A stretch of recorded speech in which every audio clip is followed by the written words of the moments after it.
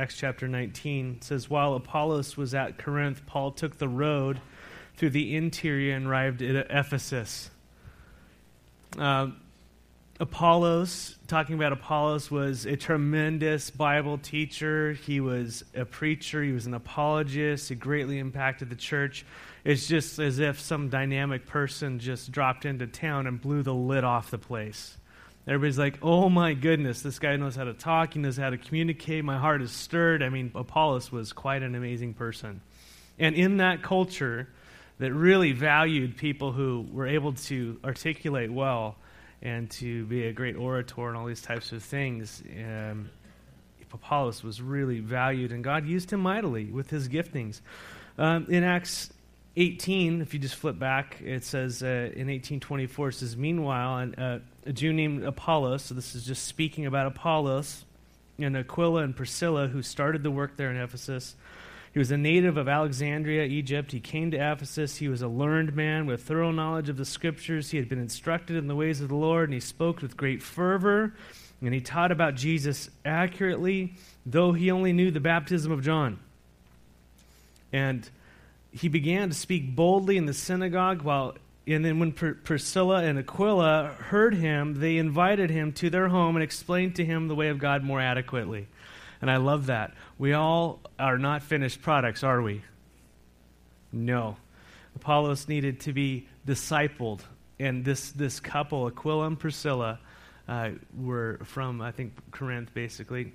Paul dropped them off on his way to go after his haircut.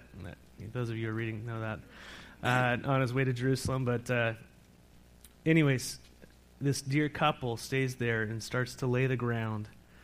A husband and wife in the city full of pagan idolatry. The worship of Diana was going on.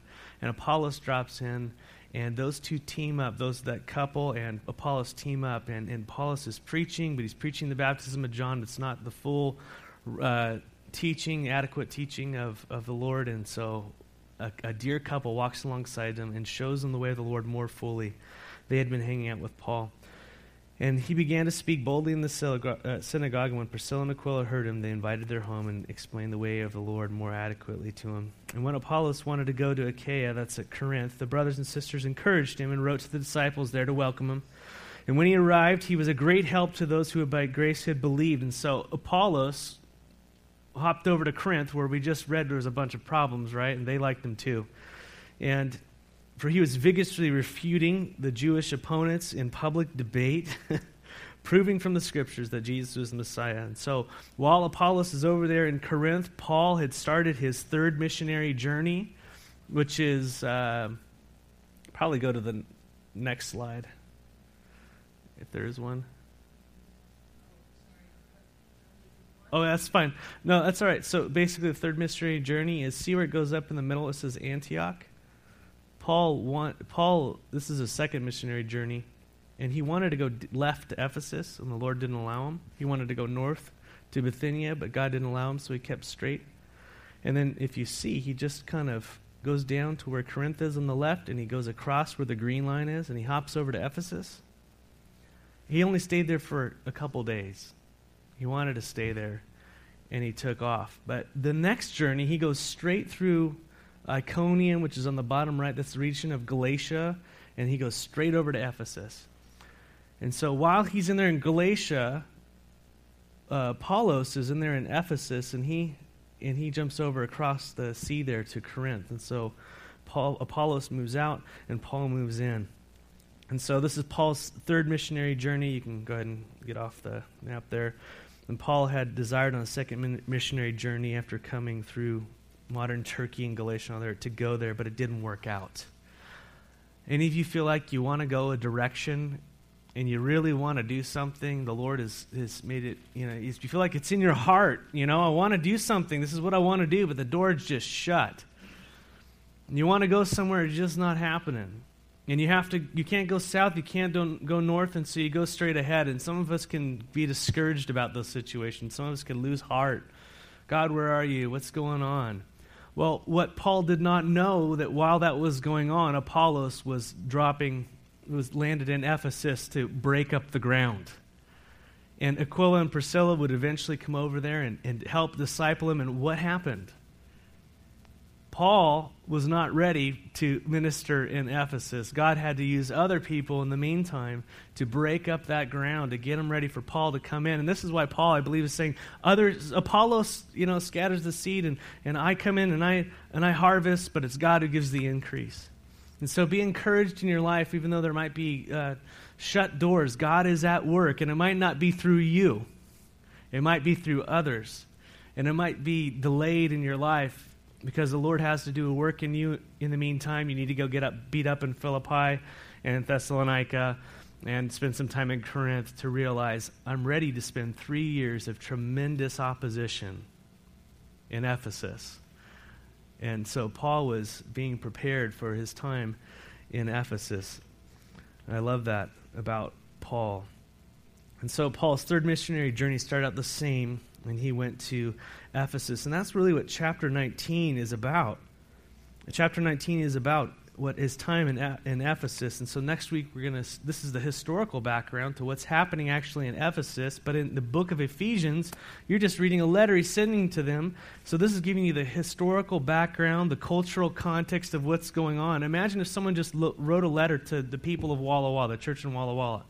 They have no idea about the farming community. They have no idea about the things that you face, the seasons you face, with the hard times that are going on. None of that stuff. They're just reading, just stay strong in the Lord, and we know you're having problems. And, this gives a great background into what is going on in the lives of believers. And hopefully as we go through that book, you can relate, as we're reading here, in your own life about the pressures that are going on and how to walk strong with the Lord and how the Lord might reach to you and talk to you in the midst of a pagan society. Amen? Or even a very religious society like Ephesus. And so Acts chapter 19 is Paul's times in Ephesus. The groundwork had been laid by Aquila, Priscilla, and Apollos. But the work of the Lord was not completed, just begun. Their understanding of God needed maturing, and Paul's gifts and calling was what they needed in that time. We see it in the very first few verses of Acts 19, so let's go there. While Apollos was at Corinth, Paul took the road through the interior, arrived at Ephesus, and there he found some disciples. And he asked them, "Did you receive the Holy Spirit when you believed?" Very interesting. Paul found some disciples. This just means believers. People who follow Jesus, who love the Lord. Obviously, Apollos had came through and preached, and they had received the Lord Jesus as Savior. They put faith in them. And as Paul is fellowshipping with them, he's hanging out with them, he's spending time with them, what happens? He's noticing something's missing. He's noticing there's a dynamic missing in their lives. He's used to a quality of Christian brother and sister that had the dynamic of the Holy Spirit empowering and working through their lives. Now, you might go, "Paul, don't judge me." No, but he's just sitting there asking. He's like, did you receive the Holy Spirit when you believed? There's something missing in the life of the believer. And this is Paul, through his time with them, is discerning there was something lacking in their walk with the Lord. It's evident that they're saved. It's evident they're brothers and sisters, or they're brothers in this case, 12 of them. But they're not empowered by the Holy Spirit, it seems. They are lacking a dynamic in the overflow of the Holy Spirit in their lives. Perhaps the fruit of the Spirit was lacking. Perhaps the gifts of the Spirit were lacking. But the indicators were saying that they were missing something. And so Paul asked them, "Did you receive the Holy Spirit when you believed?" And so Paul's not addressing salvation. He's addressing the Holy Spirit in the life of the believer. Whether or not they had been baptized with the Holy Spirit. And that's the biblical term for it. And Paul was used to believers being filled with the Holy Spirit when they believed. Amen? But these guys were not. And this is one of those verses that tells me that the baptism of the Holy Spirit that Jesus spoke of is something that can be experienced apart from salvation. And this is why I go back and forth. And I've talked about this so often, about the Holy Spirit. So I'm not going to get into incredibly deeply about the role of the Holy Spirit, the baptism of the Holy Spirit, all those things that I have talked about ad nauseum before. But these are one of those verses that make me say, listen, they're believers, but they don't have the Holy Spirit. What's going on here? Now, does that mean that the Holy Spirit is not indwelling them? No, we know from Scripture what happens. That when we call upon the Lord, it's actually the Holy Spirit who comes in and makes us a new creation. So He's in us. And He was with us, convicting us of sin, walking alongside of us. But we're talking about is something different, a different dynamic. It seems Paul's line of questioning is that the norm that when a person believes the gospel, that Jesus died and He rose again on the third day, the normal experience for a believer is that they are filled with the Holy Spirit. That's what Paul's saying. Hey, didn't you receive the Holy Spirit when you believed? And what is their answer? They said, no, we haven't even heard that there is a Holy Spirit. And so Paul asked, then what baptism did you receive? John's baptism, they replied. Paul said John's baptism was a baptism of repentance, and he told the people to believe in the one coming after him, that is Jesus. Verse 5, and on hearing this, they were baptized in the name of the Lord, Jesus, right? And when Paul placed his hands on them, what happened? The Holy Spirit came upon them. They spoke in tongues and prophesied.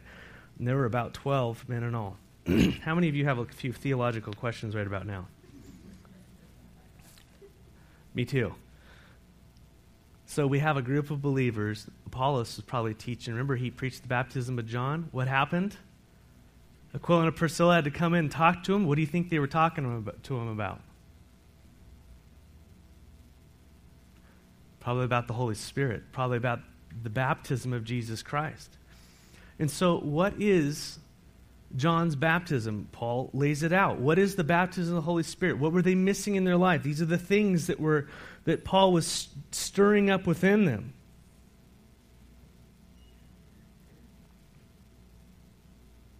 These men, they believed, but they had not experienced the baptism of the Holy Spirit, but rather John's baptism, which is the baptism of repentance. And that's what baptism is. It's a public sign to say that I no longer live this life, right?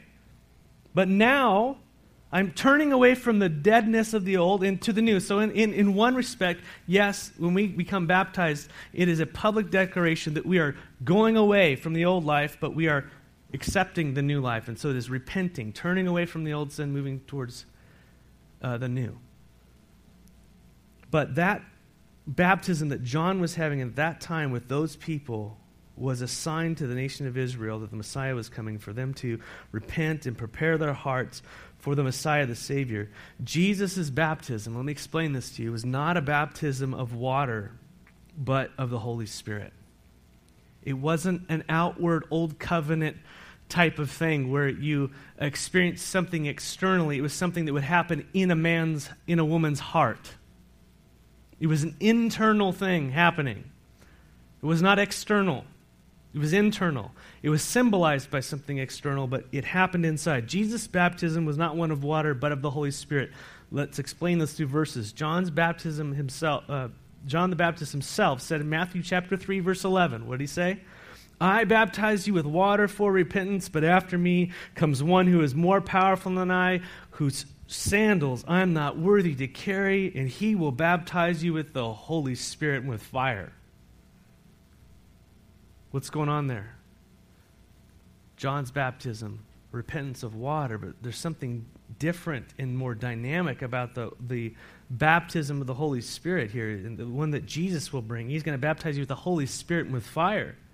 Then in John chapter 7, 37 through 39, Jesus said, this is Jesus speaking about the baptism. He says, on the last day, and the greatest day of the festival, Jesus stood and said in a loud voice, let anyone who is thirsty come to me and drink.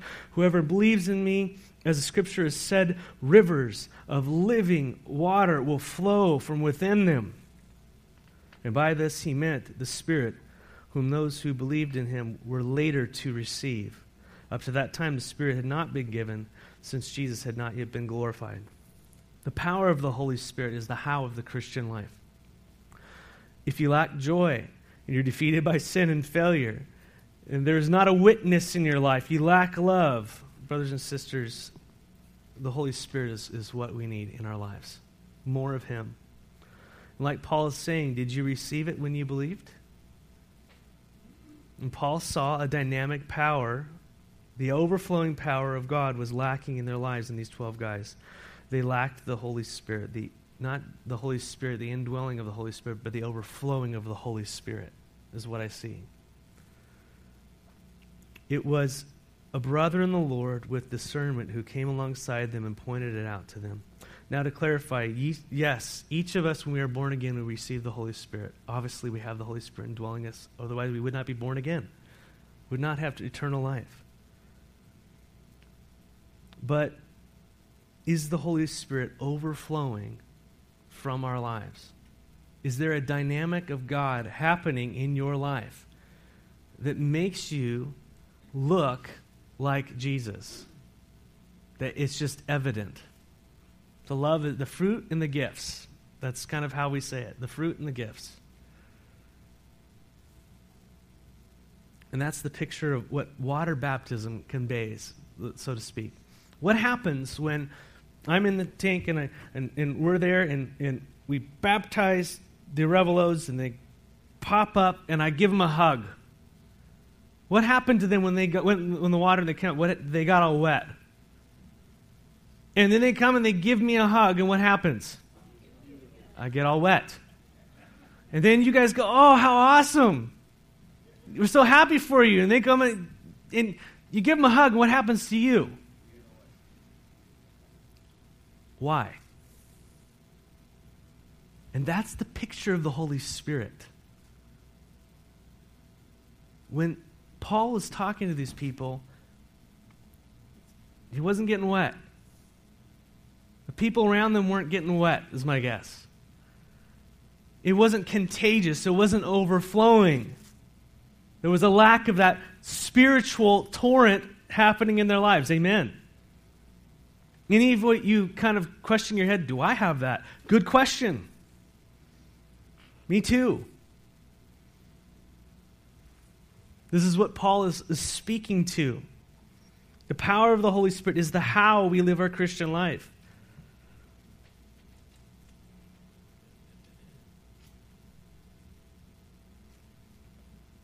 Is the Spirit overflowing you? Are you dripping wet? Are you overflowing onto others? That's the picture. A Christian has Christ overflowing from their lives. We rub off on everyone and everything we come in contact with. We reflect God, His character, His power, His love. That's the Holy Spirit. And Paul was looking at these believers and saying, yes, you've been redeemed, but there's something missing. There's something more that God has for you. Where's the overflow? Where's the outflow? Where's the Spirit? Did you receive the Holy Spirit when you believed? And this is not an intellectual question. This is an experiential question. This is not a theological debate. Did I receive the Holy Spirit? Yes, I did receive the Holy Spirit. He's talking about, they would have known it.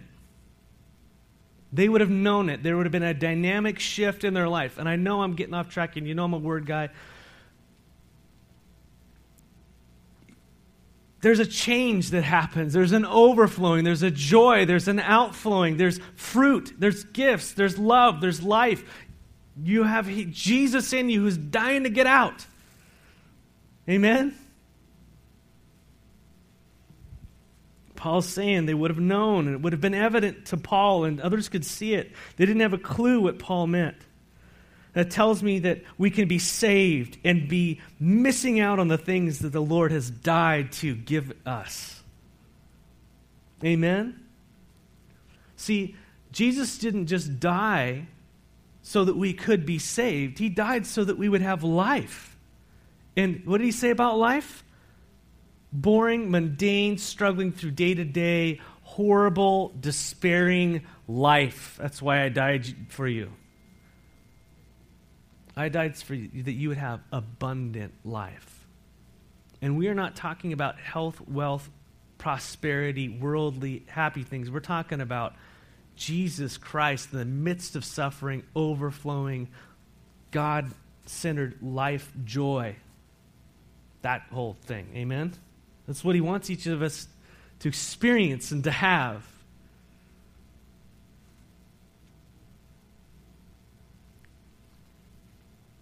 So it tells me that we can be saved and missing out on things that the Lord had died to give us. It also tells me that there are those he has placed within the body and who are God's instruments of blessing to lead us of those who are in deficit in some way in the Lord, are not experiencing or have yet to learn that the Lord has placed people within the body to help lead us, like the Pauls, to spur us and one another, looking into each other's life and go, you know what, you're missing.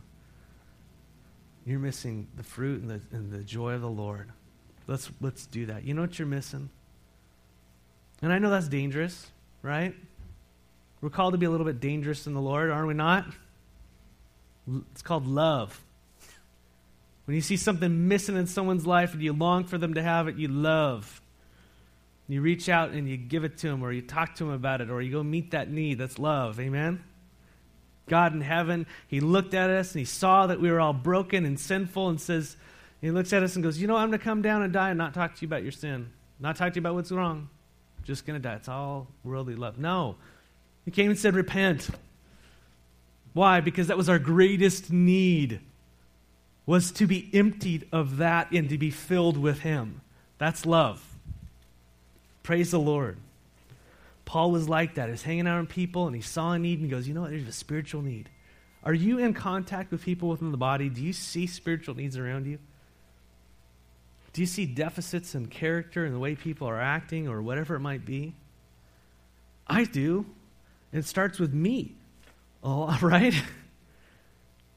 But how do you prayerfully engage in that other person's life and say, you know what? The Lord put me here to walk you through this.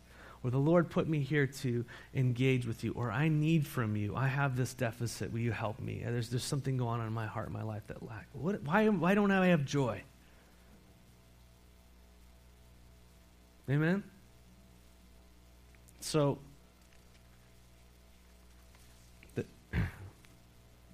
there are those that God's placed in the body as instruments of blessing to lead others into deeper relationship, more profound blessings from the Lord, to experience all that God has actually laid at their feet that is theirs. They didn't even know there was a Holy Spirit.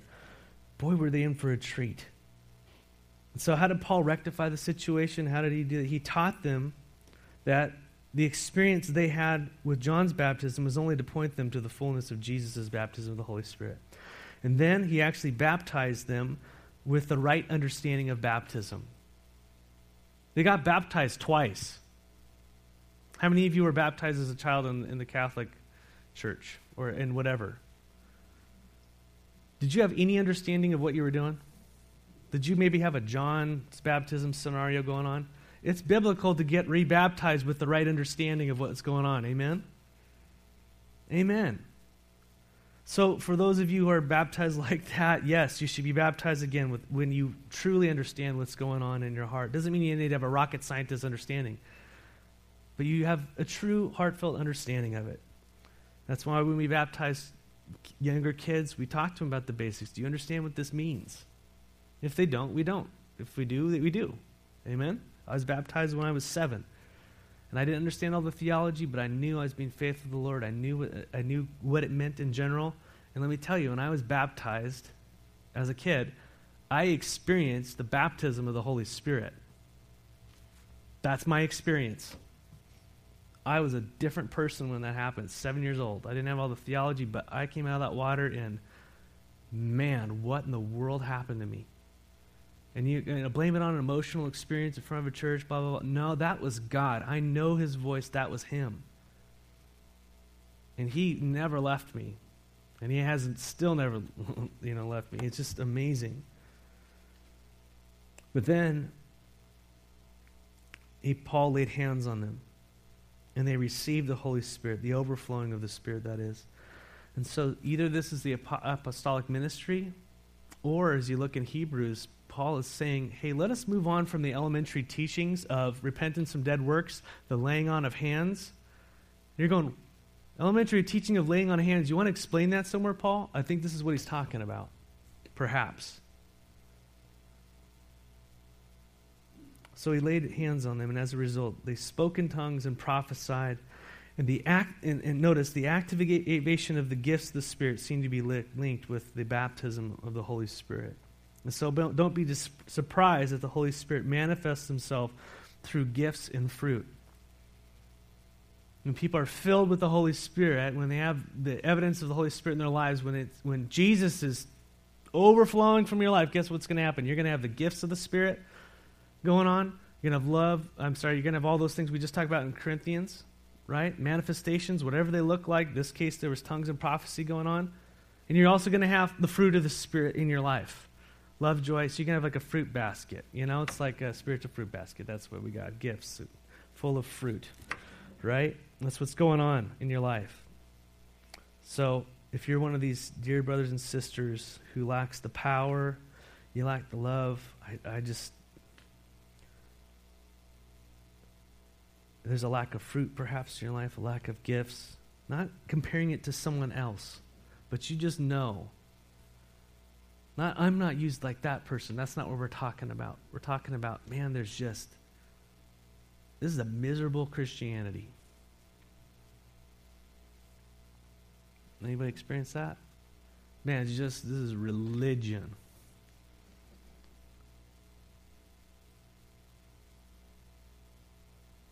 You got something going on. And God has the remedy. And the remedy is himself. The remedy is more of him in your life. And I would say, like these people, perhaps you need to be prayed over to receive the fullness of the Spirit in your life. I don't even know what that looks like. I just see God doing it over and over in Scripture. And that's not to say that doesn't happen when you're saved. I'm just saying I think it's a both and. And by the way, he teaches, hey, continually be filled. So that tells me we're leaky. Right? And so I don't have all the theology worked out, but Paul saw this thing going on in their lives, which I see in my life, which I see in many of your lives. And the answer isn't just go to more Bible study, just go to fellowship, it's be filled with the Spirit.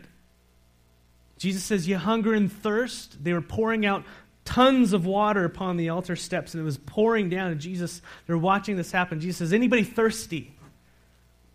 Any of you thirsty? He says, come to me, and I will make it so in your heart and in your life you have torrents of living water flowing out of you, just like this thing's running in a never-ending stream as they're at the final deal of that festival.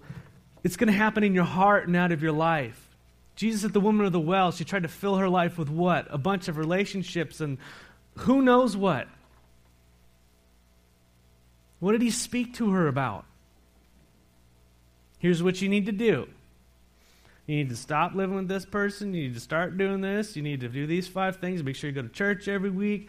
Make sure you're getting yourself in a Bible study and all those things. And those things are great, but that doesn't take care of the problem. The problem is a heart that is bent against the Lord, right? And he spoke to that woman and said, you are coming here to have water, physical water, but the water I give you, it will never go out. She was spiritually thirsty, trying to meet her life in everything but the Lord. And the Lord is speaking to our church and saying, you are spiritually thirsty. And the reason why the church is dwindling, the reason why the Bible studies are not filled, the reason why prayers are chores, the reason why people are not being reached for Jesus Christ, not judging, looking at fruit. Because what water are we drinking? Is he our delight? Is he our joy? Is he everything to us? Is he Lord of all? Is he the water we pant for in the morning? Thirsty, church. You're thirsty. Do you hear it? Do you see it in your lives? And so quickly what happens is we replace that with something else. And the enemy's so good at it.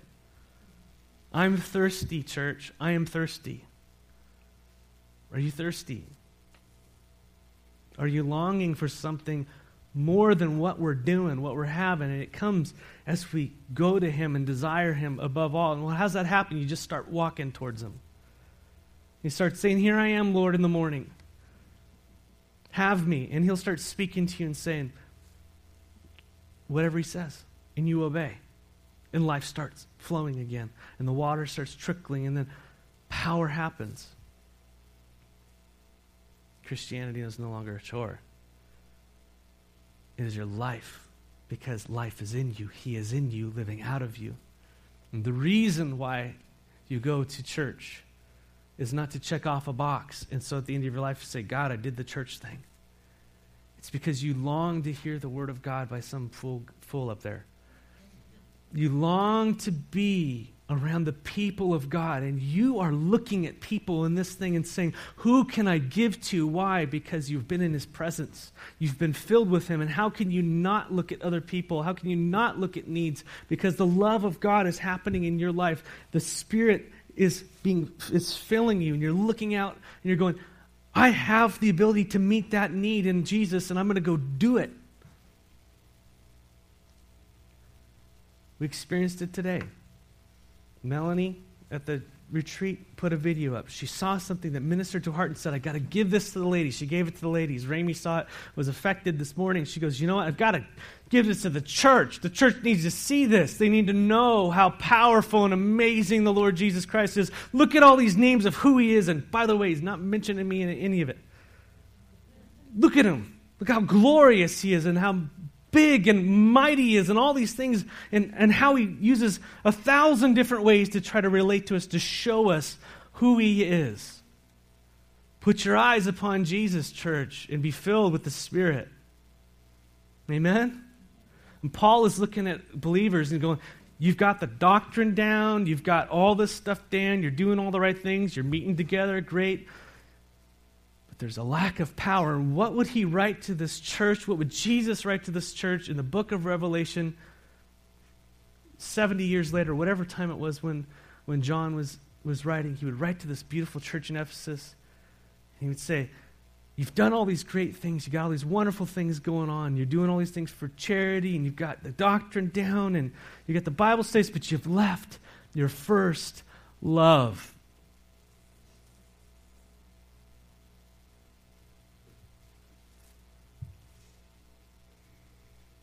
Preach it. That's right. Totally. What else we got to live for? Yeah. What does that look like? So this is not, this is us drinking from strange streams, bitter waters, and saying, we as a church, we've been called as the sheep of God to graze in his pasture and to let him restore your soul. Let him restore my soul. To let him lead you beside the still waters. Let him take you in those green pastures and feed on his goodness. And just experience his table in the midst of your enemies. We need the Lord more than we've ever needed him before, so to speak, in this fellowship. Amen? In our lives. And this is what the elders and we've been talking about this. We exist to glorify God. That is the vision for the church. What does that mean?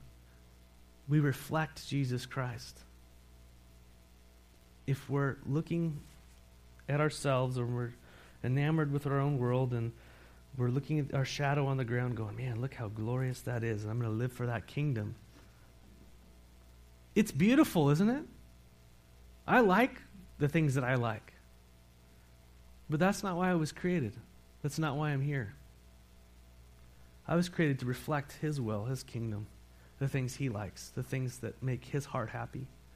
And as I am looking at him and as I am experiencing him, as I am being filled with him, my life has meaning. My life has purpose. I'm filled with him, and it shines off of me as my face looks into the light of the Lord, and it shines onto you. And it can't help but do that because that's what I was designed to do. And by the way, that's going to look differently for each one of us. But it's all going to be under the banner of glorifying God. Amen? So my motive for fellowship is not to do the right thing. It is love. Love for God, love for one another. My motive for being in the Word is, how do I love one another? How do I glorify God? He laid it out. My motive for prayer, no longer about God, make my kingdom work. My kingdom's not working right now. I want my kingdom. It's, what is your kingdom? What is your will? Show me. Help this person. Listen to how Paul prays.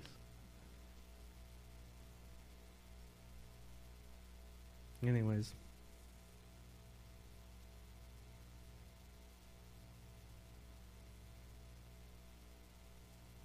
So, Paul's work in Ephesus began by edifying the brothers and sisters, by teaching them about and leading them to a dynamic relationship with God through the Holy Spirit. We'll stop there. If you are thirsty this morning, I want to invite you to pray and to just ask God with me after the service. Come up with me and I will pray with you. Some of the other people can pray with you too. You just say, I'm thirsty. I need whatever this is. I need the filling of the Holy Spirit in my life. If that's you, don't let the war go on anymore. Just come up. We'll pray for you. We'll lay hands on you and see what God does. What did it say?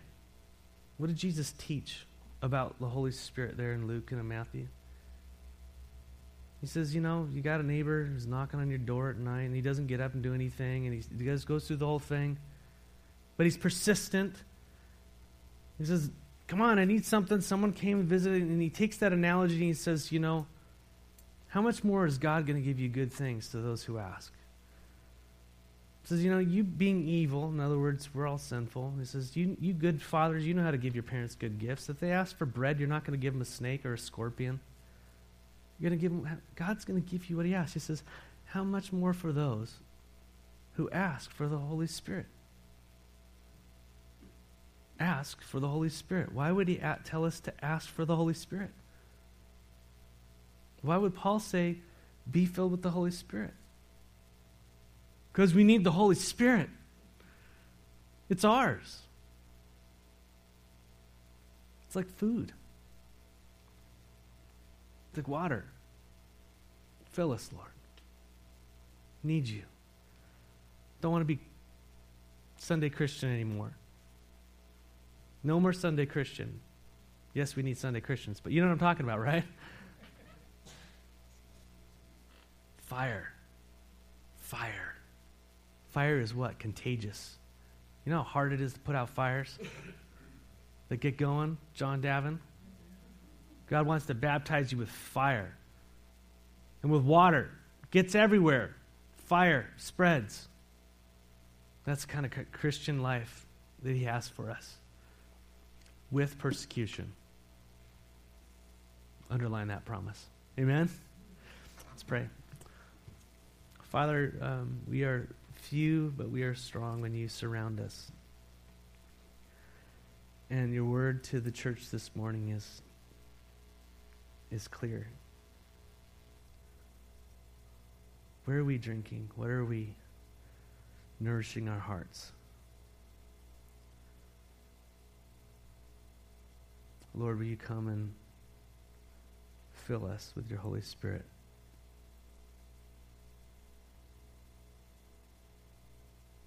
Lord, your deepest blessings upon my dear brothers and sisters, my family. Lift them up. Break away anything that would keep us from seeing your glory, from experiencing your joy. And Lord, that is the testimony to the world when we are looking fully in your face and reflecting you around. So let us be that light, that city upon the hill. Do that work in our fellowship starting this morning, Lord. You've already been doing it, but we're just saying today we need you. Amen.